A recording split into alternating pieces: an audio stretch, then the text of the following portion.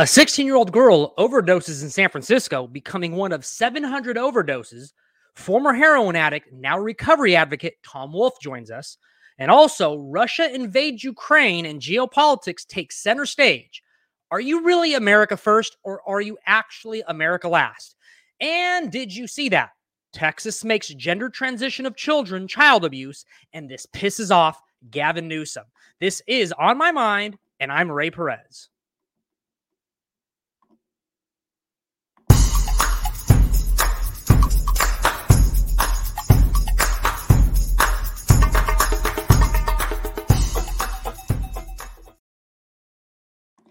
Hey, thanks so much for joining me. This is On My Mind, and I'm Ray Perez. I appreciate you guys welcoming me into your living room. We have so much to get into. Now, there's so much pounding at the news on our social media feeds or our Twitter feeds going on across the globe, which we will get to later on. But first and foremost, I want to actually cover something that's been plaguing our streets here in California. Over the last week, a 16-year-old girl becomes one of 700 overdose deaths and falls victim to San Francisco's open-air drug market. And finally, people are starting to pay attention. Just a month ago, 3 leftist school board members were ousted for being too progressively liberal, even in San Francisco. Just a few weeks ago, the Biden administration handed out free crack pipes, and our guest, Tom Wolfe, was featured on Fox News earlier this week, and we're going to talk about that. But you know what? You know what they're not offering? They're offering crack pipes, but they're not offering help how to get off the streets. That should go for anybody, whether the Biden administration, the Trump administration, whoever's in government. KTVU Bay Area reported on this. Death of a 16-year-old girl in San Francisco should be a wake-up call in overdose crisis, official says. The apparent overdose death of a 16-year-old girl in San Francisco's South of Market neighborhood stunned residents and prompted call to action from city officials. Mayor London Breed in December declared a state of emergency in the Tenderloin, just blocks from where the girl died, at the epicenter of the city's drug crisis. And of course, District Attorney Chesa Boudin, who's facing a recall, obviously opposed the mayor's plan. To me, that comes off as tone deaf. You're in the middle of being recalled and you oppose the mayor's plan. He tweeted over the weekend that he's committed to take and pledge to hold dealers accountable. Really? How? I want to know this. Boudin's office has been accused of going easy on dealers amid the worsening overdose crisis. And I want to be really honest with you guys, is this isn't just only here in San Francisco. This could absolutely not only happen to you, but this can absolutely happen to your kids. And it's actually happening. Over at KCRA NBC here in Sacramento, there was a district attorney, Patrick Hogan is a deputy district attorney in Stanislaus County. He joined KCRA. I want to play the clip. Go to clip 1. I think last year in 2020, we began to see this brightly colored fentanyl. I and other members of law enforcement in my county did an interview with a drug dealer who was bringing fentanyl into our county, and what he described is he could go into San Francisco, into the Tenderloin, and drive down the street, and people would come up to his car and they would say, "Hey, I've got red. Hey, I've got blue. I've got purple." And that's because they were selling fentanyl in colors. The photo that you just showed was a bust that was done by the Special Investigations Unit of my county Sheriff's Department. That is just the most recent example of this brightly colored fentanyl that is really taking over the market. And so you have to ask, this has been going on for the last, 5 years, 10 years? And I mentioned in my last podcast last week, it seems that the only way that it can get the attention of our elected officials, of the electorate, is if it starts affecting the kids. 3 progressive leftists on the school board were recalled. There has been over 700 overdose deaths. Now, finally, a child is affected, and now everybody is starting to pay attention. London Breed, Mayor Breed of San Francisco, told NPR that she announced an emergency declaration for the area last month, saying drug deaths, open-air drug dealing, street chaos, and violence there has gotten totally out of control. The declaration allowed the city to fast-track the creation of a linkage center that recently opened. It's a walk-in, one-stop shop for expanded city services, such as drug, alcohol, and mental health services, as well as homeless support that includes possibly a shelter in bed, eventually permanent housing. At least that's the hope. But is the linkage center enough? We're going to talk to Tom Wolf in just a second, who is a recovering heroin addict and a recovery advocate. Such a great guy. I actually met him at the state capitol. He's doing yeoman's work. We really need, actually, I'm going to joke around with Tom about this, but you actually have to kind of beg the question, at what point does somebody who's advocating for those who have actually experienced this type of thing, do we need somebody like that in office to actually change the tides? That's a really good question that I think maybe not just Tom, but maybe his inner circle, that he knows people, because we need good people on our streets leading and representing us. It's really tough to take these San Francisco elected officials seriously when they're gaslighting the situation. It's their policies that have contributed to this crisis. Adam Brinklow of sfcurb.com writes, a recent report found that San Francisco has reported to handing out 4.5 million needles, which you can say has contributed to over 10,000 overdose deaths in California alone. Most of the needles littering the streets of downtown neighborhoods came by the way of the city itself, as part of the Department of Public Health's 25-year-old needle exchange program. And this report goes, meanwhile, the city struggles to figure out how to keep the streets clean and safe. But you might be saying, well, what's the other side of the aisle proposing? You're all about what you're doing wrong. What do you want to do right? I was an Uber driver for 2 years, and I saw homeless comatose on the streets, and Tom's going to talk about this, with feces all over them, needles all over the floor.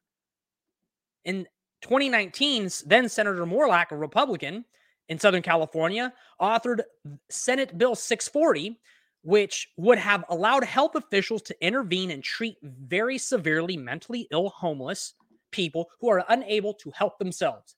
California Democrats ended up voting no on the bill, but you know what they keep on doing? Handing out free needles. If I'm a congressman, a senator running for office or in office, Republican or Democrat, you know what I would propose? I would propose threatening federal funding until you seize all safe injection sites. You may be thinking, there's no way there's safe injection sites. According to Cron 4 News, Bay Area, the city is proposing to buying an 8,000 square foot building on Geary and Hyde Street for $6.3 million. The site would provide hygienic spaces where people can bring illegal drugs and use sterile supplies under the supervision of trained staff members equipped with Narcan. Is this going to work? Is this even compassionate? We have to ask Tom Wolf, who's going to be coming up momentarily. And I have to tell you, and he's going to actually tell you, what it's like to not only be homeless on the streets. But before we get to him, and we're going to go to break in just a second, this is Tom Wolf's tweet in June 23rd, 2021. It reads, 3 years ago today, I spent my last day homeless on the streets of San Francisco, and I used heroin for the last time. Recovery has given me a new life. I'm free in gratitude. And not only is he free, not only did he get his life back, but he's actually trying to give back to everybody else. We're gonna talk to Tom in just a second. Don't go anywhere. Tom is next.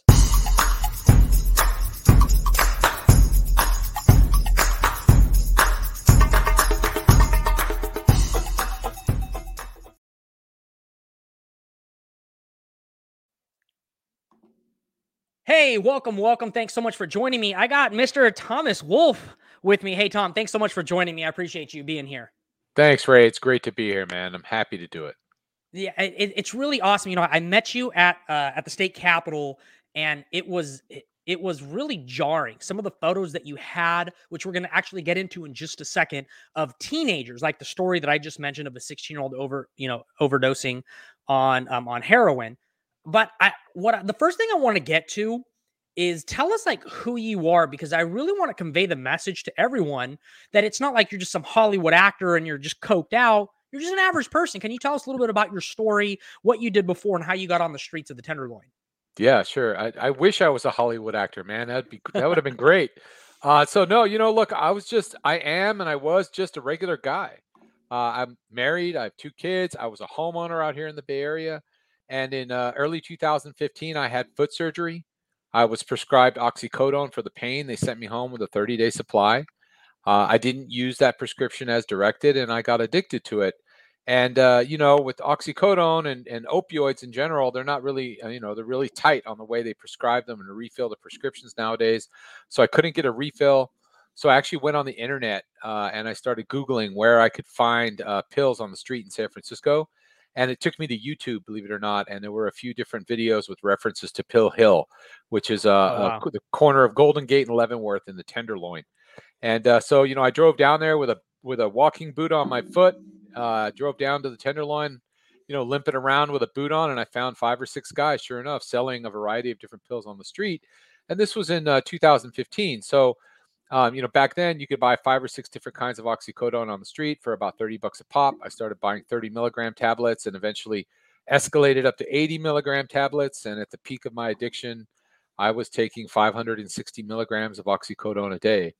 And if you took that now, you would die, Ray. You would overdose and Wow. die. But you build up a tolerance, and your addiction deepens. And also you have to think of the cost. I was spending $30 a pill, buying 7 pills a day, $210 a day times 7 days a week. It got real expensive real fast.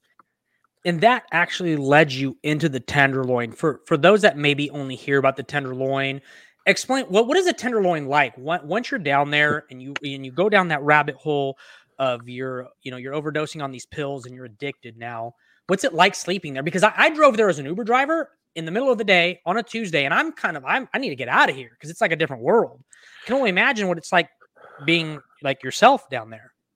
Yeah, things. Okay, so it's kind of tough because things didn't really spiral for me until I made the switch to heroin, and that was because of I couldn't afford the pills anymore. And when I switched to heroin, that's when I really started my downward spiral, and I ended up homeless on the street. And the thing about the Tenderloin is that the Tenderloin itself is a vibrant community. It's a mostly BIPOC community. It's mostly people of color. A lot of Mhm. immigrant families that live down there in the Tenderloin. Lots of kids in the Tenderloin. There's 3,000 kids that live in that neighborhood, Wow. more than any other neighborhood in San Francisco.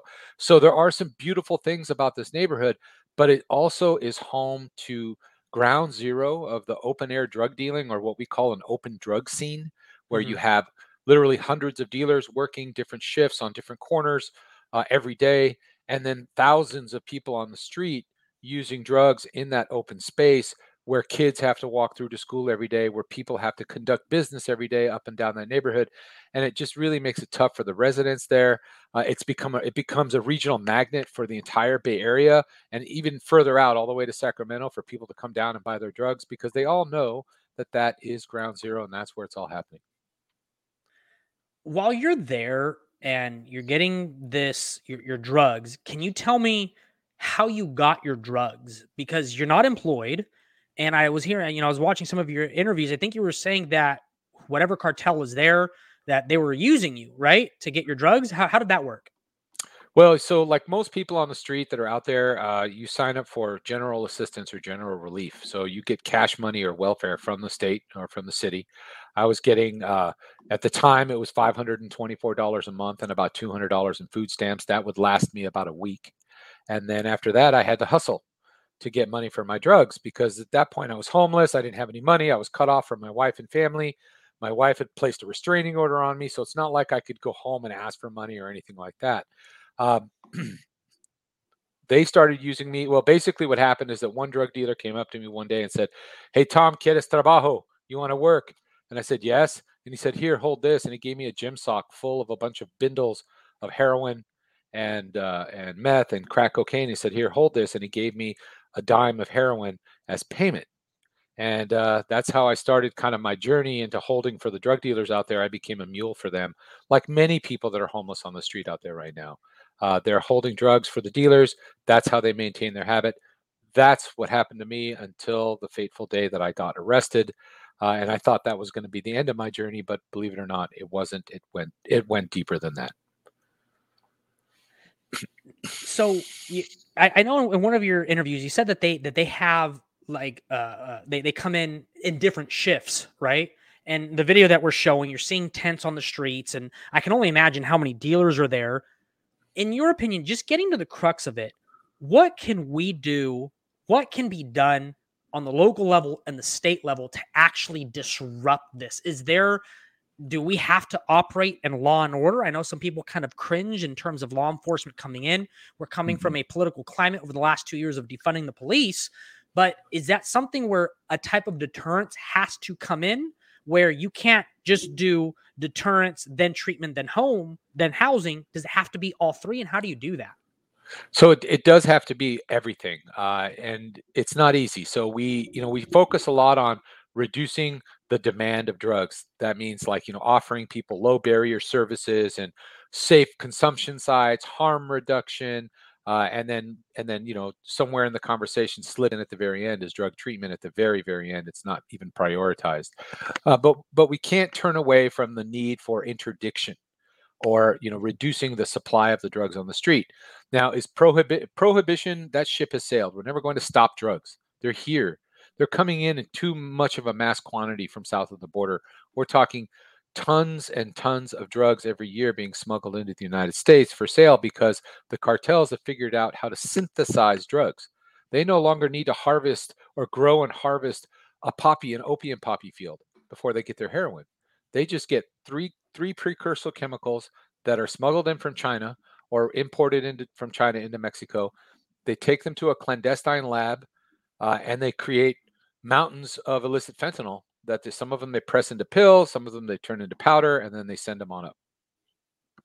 I noticed that from what I hear, and even from watching you, there's a variety of different types of homeless, right?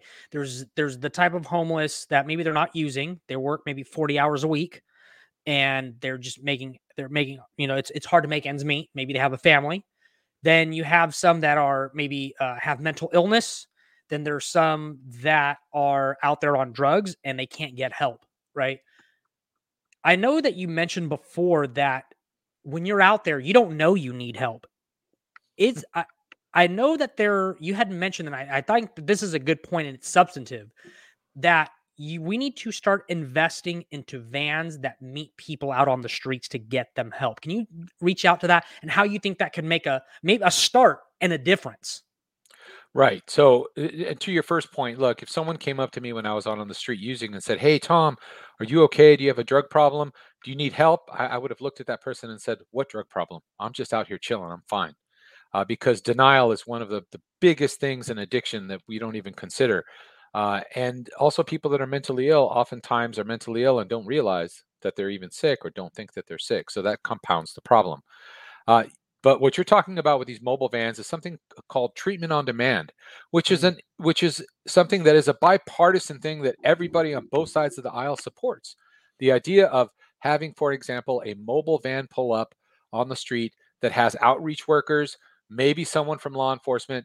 The van is equipped with a DMV computer so that you can assess someone's identification status, pull their medical information, and say, look, are you ready to go to treatment? Because if you are, we can get you into a detox bed within 3 hours. That would go a long way to reducing the demand for drugs because you're technically removing someone from the street right at that very moment instead of having it take a week and have that person need to come to an appointment somewhere and meet with a case manager and fill out a bunch of paperwork. You're just getting their information right there on the spot and getting them up out of there and getting them somewhere where they can get some services and help. Talking about services, I know there's this linkage center that London Breed proposed for her emergency declaration. How helpful is that? Is it beginning? Does it need to be more on, I don't want to say not on steroids because that's not the proper verbiage, but does it need to be enhanced? Does it need to be just completely wiped cleaned and try something different? How is it helping at all? So, if you're asking me just for my personal opinion, I think it needs to be completely wiped clean and it needs to be approached in a different way. So, here are the statistics I'll share with you. In the first 2 weeks that the Linkage Center was open, they saw 4,200 people that came through their doors, and most Wow. of those people were repeat people. So it wasn't 4,000; it was probably 2,000 people that went twice, as an example. Uh, when you go into that place, you can get a hot meal. On certain days, you can get showers. You can use a bathroom. You can do complete what they call a housing assessment, which is basically a form that you fill out, and then you get added to a list that's already a few thousand people long of people interested in housing. Uh, and then you can maybe talk to somebody about drug treatment, which again in San Francisco can take anywhere from 1 to 50 days to get into a treatment bed in San Francisco. And then out in the courtyard, they've leased out a courtyard space, right, as part of the linkage center. You can go out there while you wait, and you can use drugs on a city leased site. That's basically an unofficial, official safe injection site or safe consumption site. They themselves deny that it is a safe consumption site. What they say is that we're providing low barrier services, and although we don't condone drug use, we're not prohibiting it either. And in the first 2 weeks that the facility's been open, 11 people overdosed inside that facility. And Wow. here's the thing, okay? Regardless of how you feel about safe injection sites or not, Uh-huh. bottom line is that we either have to not allow them, or we have to pull this all the way to a full-on medical situation where you have doctors and nurses monitoring people, where you can track data and enter people's information, get them all set up with the full bevy of healthcare to help these people that are sick in multiple ways, not just with drug addiction, right? But this stuff in between that we're doing right now, where Mhm. we're letting people officially shoot dope in a Uh-huh. city sanctioned site that's costing the city $19 million to run for 3 months, with no medical professionals on duty monitoring these people, just trained people that work for a nonprofit standing by with Narcan as they watch somebody shoot dope, is not helping anybody. It's actually making the situation worse. And so I want to ask my next question kind of in jest, but actually kind of seriously, Tom. Would you ever consider running for a type of office or a type of position where you know that your experience would be of influence? So I've been asked that a few times, right? Oh, you should run for supervisor in San Francisco or something like that. And if it were the right circumstances, I would consider that. Um, I've found that through my advocacy, though, I have Mhm. garnered some influence, I guess you could say, and I've got I get people that. from Yeah. both sides of the aisle that are now listening to me, which is Mhm. great. I've been doing some consulting work as a result of this, That's awesome. and I've been talking to state legislators, local leaders. I've talked to a couple of congressmen that are very interested, and not just in California, but we're talking about Texas, North Carolina, etc., where they've seen my story, they're interested in finding out more about it, and I feel like my advocacy is going to pivot at a certain point. That's going to focus more on drug policy and maybe some type of political action committee going forward where I can actually lobby some of our local, state, and national leaders to move towards more sensible drug policy around these issues.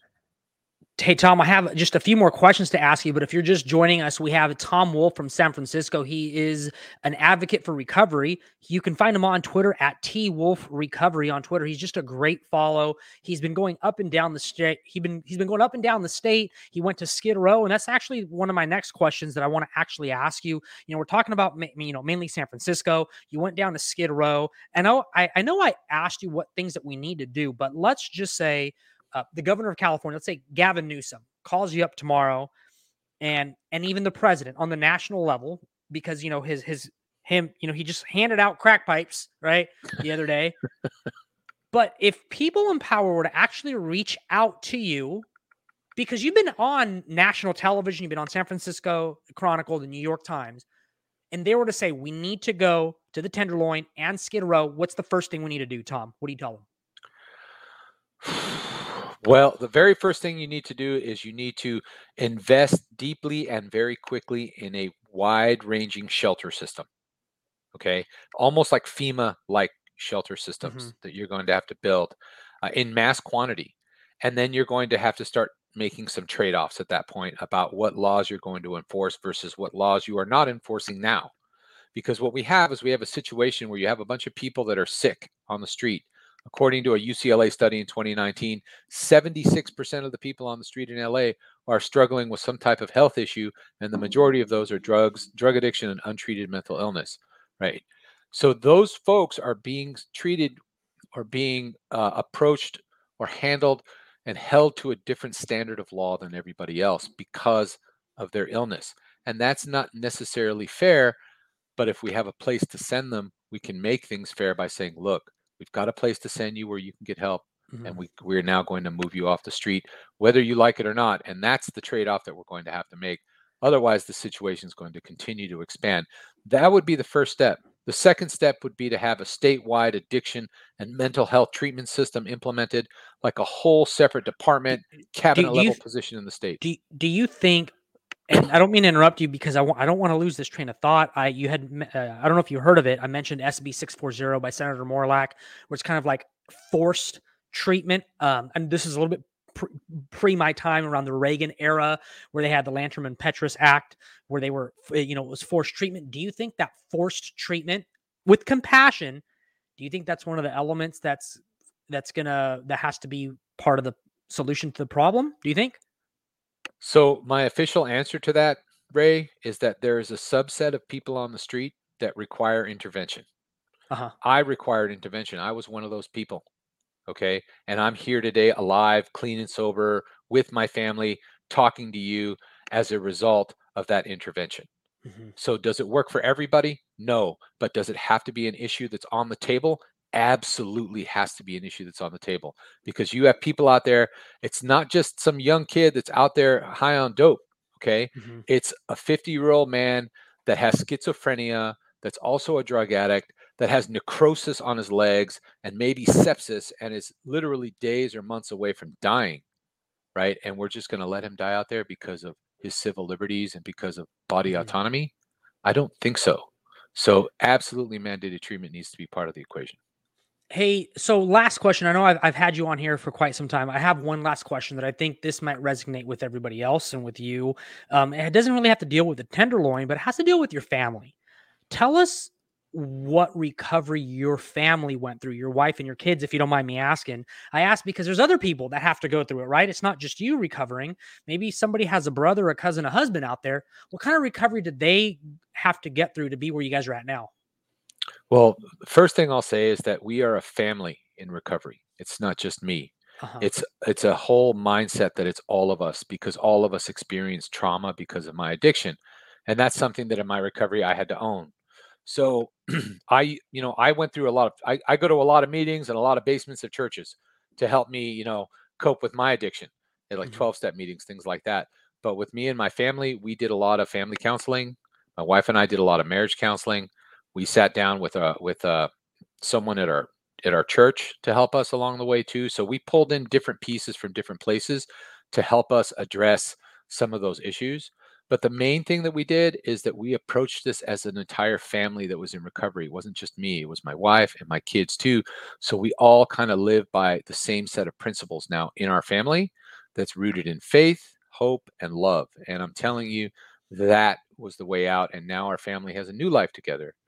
It's better than it was before, and we're happy and we're together, and that's the main thing. And real quick, I totally forgot to bring this up. When you first started using, the way how they caught you or you were found out, you were using in the bathroom at work until you finally were comatose at work, right? Like that's just That's reality, right. right? Like people go to work, like that's where you're at. And now come full circle, you're almost like you're a brand new man doing yeoman's work for all of us, Tom. I really do appreciate it, Tom. I want to extend this to you. I want to extend a pledge myself. Whatever work that you think needs to be done, let me know, and I want to be there with you, because it's, you and your family had to go through that. And every time we here in Sacramento, I get off on 15th Street, I see people, I work downtown, I see somebody with only their boxers on in 55-degree weather, and my heart hurts for them. And I even thought, you know what? I know Tom Wolf is trying to do some form of advocacy work to help them out. Tom, I want to pledge, I want to help you out. I'll give you, the last word, and you want to tell people how we can help you out. Well, I formed a coalition. I co-founded it along with myself and Michael Schellenberger and others. Parents who've lost their kids to accidental overdose, to fentanyl poisoning. Parents whose kids are homeless out in the Tenderloin right now. It's called the California Peace Coalition. The website is www.californiapeacecoalition.org. Go on there, read our agenda. We talk about shelter and treatment first before housing comes along as the way out, and that we just put the big focus on recovery for this entire state, because this problem is not going away. It is the issue of our time. If we don't do something about it now, by 2029, according to the last report that came out, the federal government will have over 1 million overdose deaths in this country. Wow. Guys, that's Tom Wolf, the one and only. Please follow him on Twitter at T Wolf Recovery. Tom, thanks so much for joining us. I appreciate it. You have a great day. Thank you, Ray. Thank you, man. It's my Thank pleasure. you. Thank you so much. Guys, that was Tom Wolf. He's doing yeoman's work. I appreciate you guys tuning in. Now what we have to actually switch gears. We got to go to what's happening in our geopolitical sphere of what's going on. Russia invades Ukraine. We're going to actually talk about that. Don't go anywhere. This is On My Mind, and I'm Ray Perez.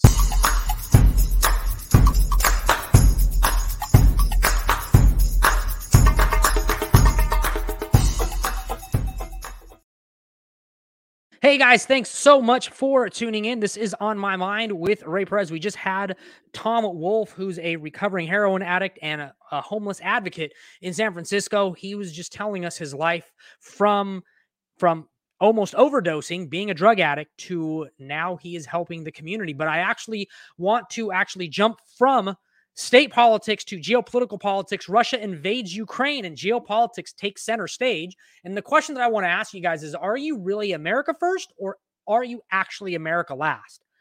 Now, over the last 48, 72 hours, since Russia has invaded Ukraine, or has attempted to invade Ukraine, as they're doing as we speak, actually, it's okay to say that you don't know everything. Because there are people out there that are trying to be these geopolitical experts, and myself for almost 24 hours, 48 hours. Even now, I haven't really given my opinion because I don't know everything. But it's okay to ask questions such as, what got us here? What could we have done to prevent this? And most importantly, what can we do to prevent this again in the near future? I've seen conservatives take an isolationist approach, label it as America first. But what does America first mean to you? Is it bringing all of our troops stationed around the world back home to our northern and southern borders? We have, and here's a list. Germany has 34,000 troops, Iraq 5,000 troops, Japan 39,000 troops, Korea 24,000 troops. Jordan, Somalia, Uganda have a combined 2,000 U.S. troops, Spain 3,000 troops, Portugal 185 troops, respectively. Do we want to bring them back home and station them at our northern border to prevent Justin Trudeau's dictatorship to seep into our northern states? Do we feel comfortable enough where we bring our troops home to here in the United States? Because if China dares to shoot a missile to hit the United States, we feel comfortable enough to intercept it in Hawaii. Do we feel comfortable enough that if Nicaragua or Venezuela attempts to fly an F-150, that we'll intercept it at our borders? I've heard many conservatives, I've seen many conservatives saying we're spending too much money on defense. According to HistoryCentral.com, Reagan proposed $180 billion increase in defense spending. President Reagan had come to office pledging to increase defense spending to meet what he perceived as a growing Soviet Union. In his 1982 budget proposal, he convinced the Congress to increase defense spending by 13%. And you might be thinking, wow, that's a lot. But if I were to airlift you out of 1988 and drop you forward into the future to September 12th, 2001, and were to drop you in the middle of New York, and I were to tell you, we are facing this because we didn't take certain of our enemies seriously. Do you really want to risk? Do you really want to risk taking our troops away from wherever through deterrence, through a tripwire method, which I'll get to in just a second, all because we want to focus our spending here at home? I see conservatives say we have a border crisis here at home. We have kids who are still going masked at school. We have crime. We have inflation. We have so many things that we need to worry about here at home, which is all true, but that doesn't mean we can't walk and chew gum internationally at the same time. We're just 35 years removed from Gorbachev tear down this wall to Putin is invading Ukraine. He's already gotten Crimea and Georgia, and it's okay if he kind of rebuilds the old Soviet Union. What a difference it has been to be a conservative from 35 years ago to now. The foundation that Reagan's foreign policy, known as the Reagan Doctrine, was to support the freedom of all people around the world. It was to embolden our allies and to deter our enemies. You may say, I don't care what happens in Taiwan. I don't care that China has already overtaken Hong Kong. I don't care that China is flying F-150s over Taiwan. But then you do know where 90% of our microchips come from. They come from Taiwan. So maybe not now, in a year, 2, 3 years, 6 months, when Susie Q wants to buy the next iPhone 14 Pro and it's going for $3,000 because China has taken a hold of the Taiwanese government and the shipping routes. You still don't care about what goes on over there because we need to worry about America first.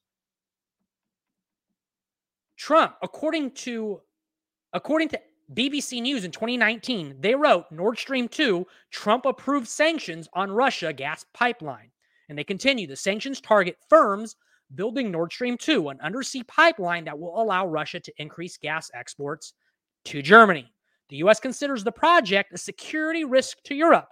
Both Russia and the EU have strongly condemned the U.S. sanctions.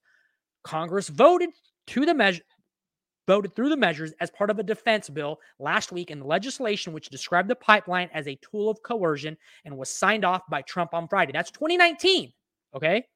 That doesn't require that we have troops over there. It doesn't require that we start a war, but it does require some form of intervention and some form of policing our enemies.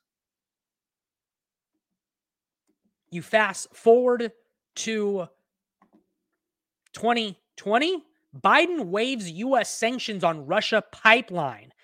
May 2021. There's things that we can't grow here in the United States. We can't grow bananas. We can't make cheap clothing, but we can make top-notch technology. We make cows. Countries need beef. We need wheat. You may not care about what happens in China, but you should care about the Chinese shipping routes in the southern China Sea. We should also consider tripwire. Now, tripwire method is when we put troops in other parts of the world, like what I mentioned earlier in this podcast, like Jordan, like Jordan and Italy and Portugal.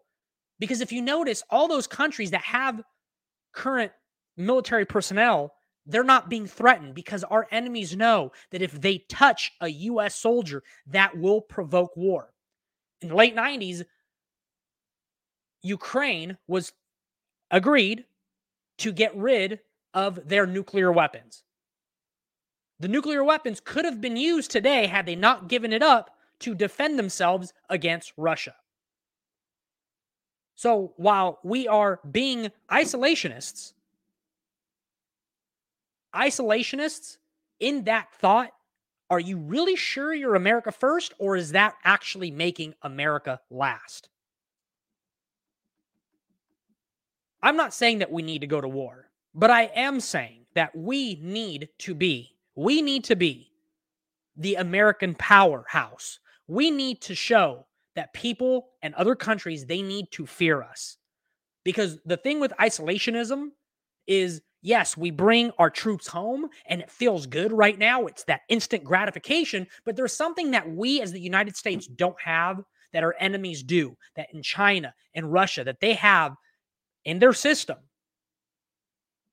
Vladimir Putin has been ruling Russia for over 25 years. He is the longest ruling leader in all of the globe. We don't have that here, and it's a good thing. Presidents get elected or reelected every 4 to 8 years. Congressmen get elected or lose their elections every 2 years. State Senate's 6 years or 4 years. We don't have the opportunity to think 8, 9, 10 years down the road. Putin can play the waiting game. He can say, I'm going to wait for Trump to get out of office. Or I know that Biden will only be here for 4 years, so I am going to go now. That is the problem with isolationism, is that if we bring our troops here and we only think about our country, our borders, then we're going to pay for it in the long run. I'm not claiming to be an expert. I'm not telling you that I know exactly what's going on over there. But I can start asking questions. How did we get here? How come that Vladimir Putin didn't invade the United States while Donald Trump was president? It's just a question. Hey guys, coming up next, we're going to be talking. We're going to go taking it to the tweets. Did you see that Texas governor directs family services to investigate doctors, parents who enable children gender transition surgeries? This is on my mind, and I'm Ray Perez. Come back to me.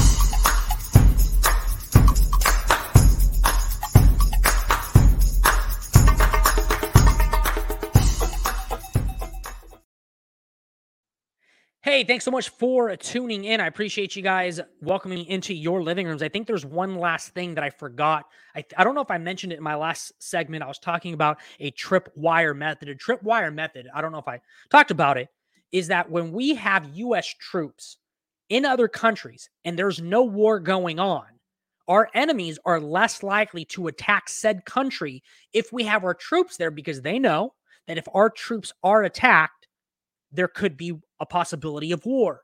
So there's no war going on, there's no deaths, but having a tripwire method will prevent other countries from expanding, like Russia, like China. Because you have to ask, do you want your enemies to expand their power, or do you want to make them weak? Do you want to embolden our democratic allies? Do you want to expand Western civilization and capitalism and trading across the globe? That's the question you have to ask. But did you see that? I want to change. We talked about California. We talked about geopolitics. Now I actually want to talk about Texas. Texas governor directs services to investigate doctors and parents who enable child gender transition surgeries. Brittany Bernstein writes, Governor Abbott on Tuesday ordered the Texas Department of Family and Protective Services to investigate doctors and parents who enable a child's gender transition surgery. Abbott's direction came after DFPS confirmed in August that gender transition surgery on children constitutes child abuse when Abbott asked the department to issue a determination on the matter. And you know what I have to say? Good. How look, I'm 34 years old. 25 years ago, it did not exist children being confused about their gender or their ideology. The pronouns she and they and him and thems, that didn't exist until the last few years. Why is it that only now, when the left, not liberals, but the leftists are now using our children as lab rats to push forward their agenda of gender nonconforming gender fluidity? That's child abuse. You are openly mutilating a child's genitalia. That's disgusting. Why is it that when a 14-year-old commits a federal crime, that under the law, they're perceived as they can't make a decision for themselves because they're minors? But yet when a child wants to do gender reaffirming surgery or gender reconstructive surgery, that's okay? My bright governor here, Gavin Newsom, he tweeted out, trans kids and their families should be celebrated, not targeted by the state. They are heroes. This order is a direct assault on their well-being. To fearful families in Texas right now, California's door is always open to you. You know what's wrong with this? There are no studies at all that kids who are confused about their gender and have gone under reconstructive surgery, there's no studies that show that they are even happier after doing the gender reconstructive surgery. If anything, in the alphabet, the LGBTQ, the T, the trans, in that alphabet, they're the only ones that have a suicide rate that's higher than the Jews in the Holocaust. And this is including in countries where they're openly welcomed. In the Scandinavian countries, they are celebrated. In LA, Chicago, New York, suicide rates in the trans community is high, not because they're not accepted, but because they go through these aesthetic, life-changing surgeries, and then they go home after they're done being celebrated. They sit down in their room or they lay down at night, and then they trying to figure out why they feel the way that they do. That instead of getting therapy and trying to figure out why they feel the way they do, they just mutilated their body. You have even some that are trying to reverse their transition. This isn't something that you want to test or play with your kids. This shouldn't be. The fact that you can mutilate or change or alter any type of gender on a child, that person deserves to go to jail or prison. It's horrendous. Why is it that when a 13-year-old wants to get a tattoo, we don't allow them to get a tattoo? What this is the left not only trying to advance their agenda, but there are consequences to this. And I'm not trying to make a stretch or a deep dive into this, but if you look at like on LinkedIn, you see people with their pronouns, him and they, her and his. Those pronouns, we have language for a reason. And telling people that they can change their pronouns to fit whatever gender ideology that they see fit, we're only adding to their confusion. And because of this, because of the change in our culture that we didn't have this 25 years ago, I don't ever recall a child wanting to change their gender because it makes them feel good, because that type of study doesn't exist. And it's sad. I really hope that if you have children in schools, wherever you're at in any public setting, that you are over their shoulder and you make sure you look at what they are being taught in school. Good for Texas, and I hope that happens here. Guys, thanks so much for tuning in. This is On My Mind, and I'm Ray Perez. Have a good night. And real quick before I go, check me out on Apple Podcast, On My Mind with Ray Perez. If you're listening to the audio version, you can actually check me out on YouTube, On My Mind with Ray Perez. You guys have a good night, and thank you so much for tuning in.